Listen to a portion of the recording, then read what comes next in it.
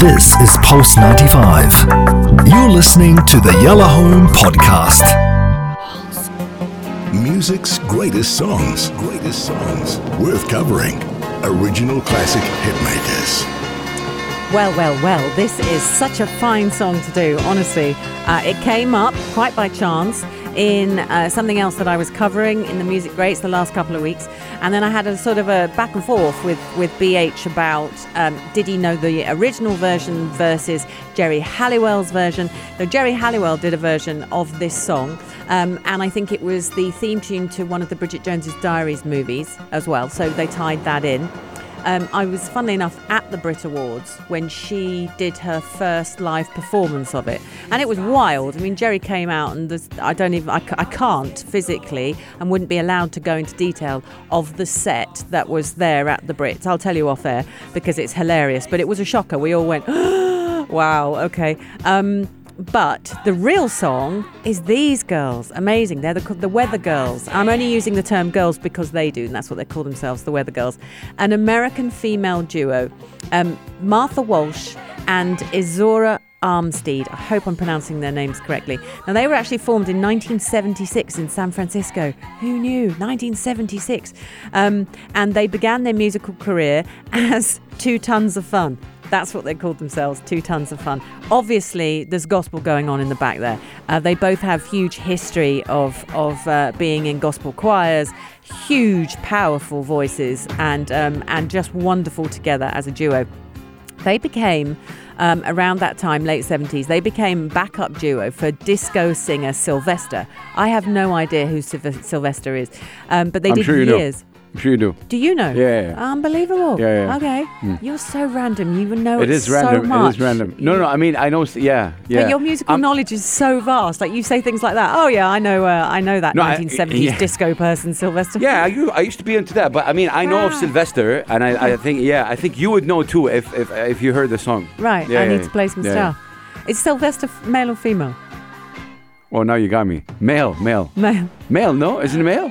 Oh, we both got it wrong right now. You're literally asking a Dumbo. I don't know. No. Yeah. I don't know. If it's the Sylvester that I know, then male. hopefully it's that. Wowzers. We're going to investigate. Maybe I'll do him on the Music Greats.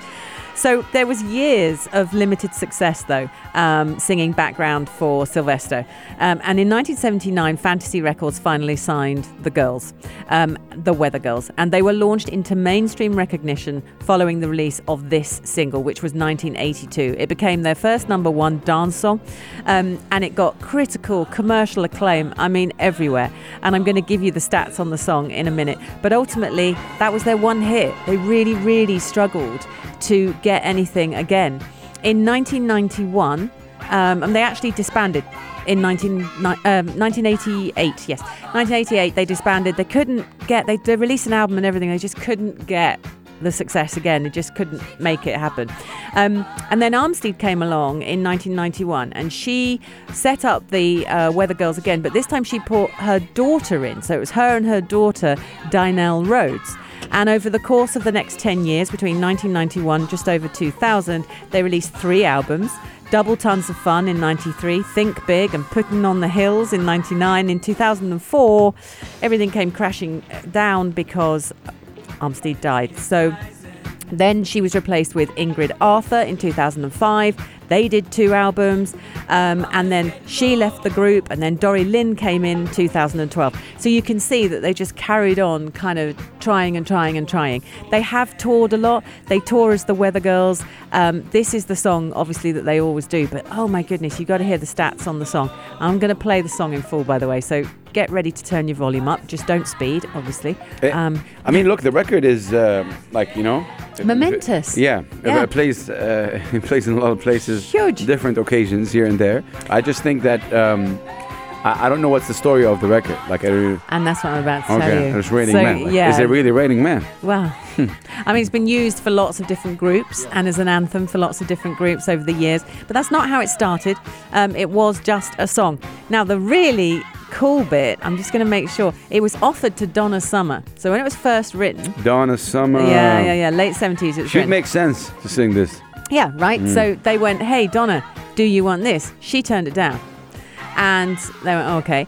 And then they offered it to, and then she had her dance in 1970, her big song had a massive hit, Last Dance, such a good song, 1978, I know that one.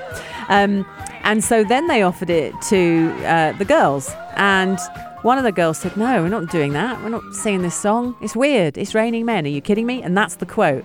It's raining men. Are you kidding me? No one's going to get it. Well, far from that. Everyone got it.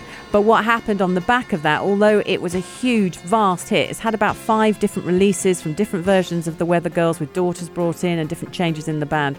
Funnily enough, they couldn't quite shake the stigma of being a novelty act. They never really quite shook it. See, that's the problem. And that's the problem. Like, I'm very vocal about that. In this case, you're talking novelty act, and in the cases of here, it's a cover artist. Yeah. So, like, they're used to some people and khalas cover, and it's a problem to get out of that box. You know, once this artist releases their own original music, no one really cares because we want you to sing a cover song. Yeah. And in this case, apparently they didn't get out of that. But it was theirs. It was originally theirs. Get it. But it's just they never could shake it. They'd obviously done this song about men falling from the sky, and it was really funny. You see that? And they couldn't shake that. It's tricky. It's a very important topic to talk about because generally people get stuck into that box for ages and years. Yeah. And like you can't get out of it. No. And that's why people diversify. And it's okay if you diversify and you fail because you don't want to be put in that box. Yeah. Like the Gangnam Style guy. Khalas, he's the Gangnam Style guy. Yeah, he can't shake Bye-bye. that, can he? Done. Can't shake that, Out. baby. It is really interesting. They tried so hard. And when you actually listen to the song, these women rinsed the song out. There's no note left unsung. It's to the last drop. It's a journey. You're exhausted at the end. I know every word. I could stand on a table and sing this song to you in full. No need to stand on the table. Let's sing it for me. What? I'm just sing, come on. I'm not singing on radio. Oh, yeah. No. Biting my fist. Don't make me. Let me give you the stats. Clap. Number 1 dance hit in the United States, this song. It reached the top 10 in various other countries worldwide. VH1 listed the song as one of the greatest songs of the 1980s, as well as one of the greatest songs of the 2000s decade. At the 28th Annual Grammy Awards in 1983, It's Raining Men received the nomination at the Grammy Awards for Best R&B Performance by a Duo or Group and the Best Vocals. They literally sold millions, and at that point it's vinyl. It's not the old download system. You couldn't just lie there and click a button on your phone. You had to go to a shop and you had to purchase a piece of plastic. So massive song, and obviously kept them alive, but they could not shake it. So then you got to ask yourself, is that good or is that not? Yeah. It's ranked at 35 on the list of 100 greatest dance songs of 2000 and the 100 one-hit wonders of the 1980s. Anyone who is listed in the one-hit wonders, that's the end of your career. That's horrible. And Rolling Stone. It's interesting you say that. Yeah, the one-hit wonders. But I mean, you make money from that one-hit wonder, but you're also put in that box. Yeah, I mean, it's gone, isn't it? Some people want to achieve that, and then that's it, done. So this is the crazy part. Like they want to be like, done. Like MC Hammer. Come on, can't touch this. Done. But with these girls, and I'm only calling them girls because they did, these ladies who clearly are musicians of gargantuan proportions. These voices don't come out of nowhere. They could sing the alphabet, and we'd all listen. It's a shame. So in this instance, it's just a shame. And it would be nice, actually, now I've done the research on them, because up until 2012, they were still putting out albums. So there is music by these women out there that I would love to hear, especially with their gospel heritage. But anyway, let's hear the song in full that made them famous. Sing along now. We all know the words. Enjoy it. Turn it up in the car. Don't speed. It's Raining Men by the Weather Girls, the original from 1982 on the Music Greats on Yellow Home. Hi, we're your Weather Girls. And have we got news for you? You better listen. Get ready, all your lonely girls, and leave those umbrellas at home. All right. Pulse 95. I'm just getting low. How low, girl? According to all sources. What sources now? The streets, the place to We better hurry up. 'Cause tonight, for the first time, just a This is Pulse 95. Tune in live every weekday from 5 p.m.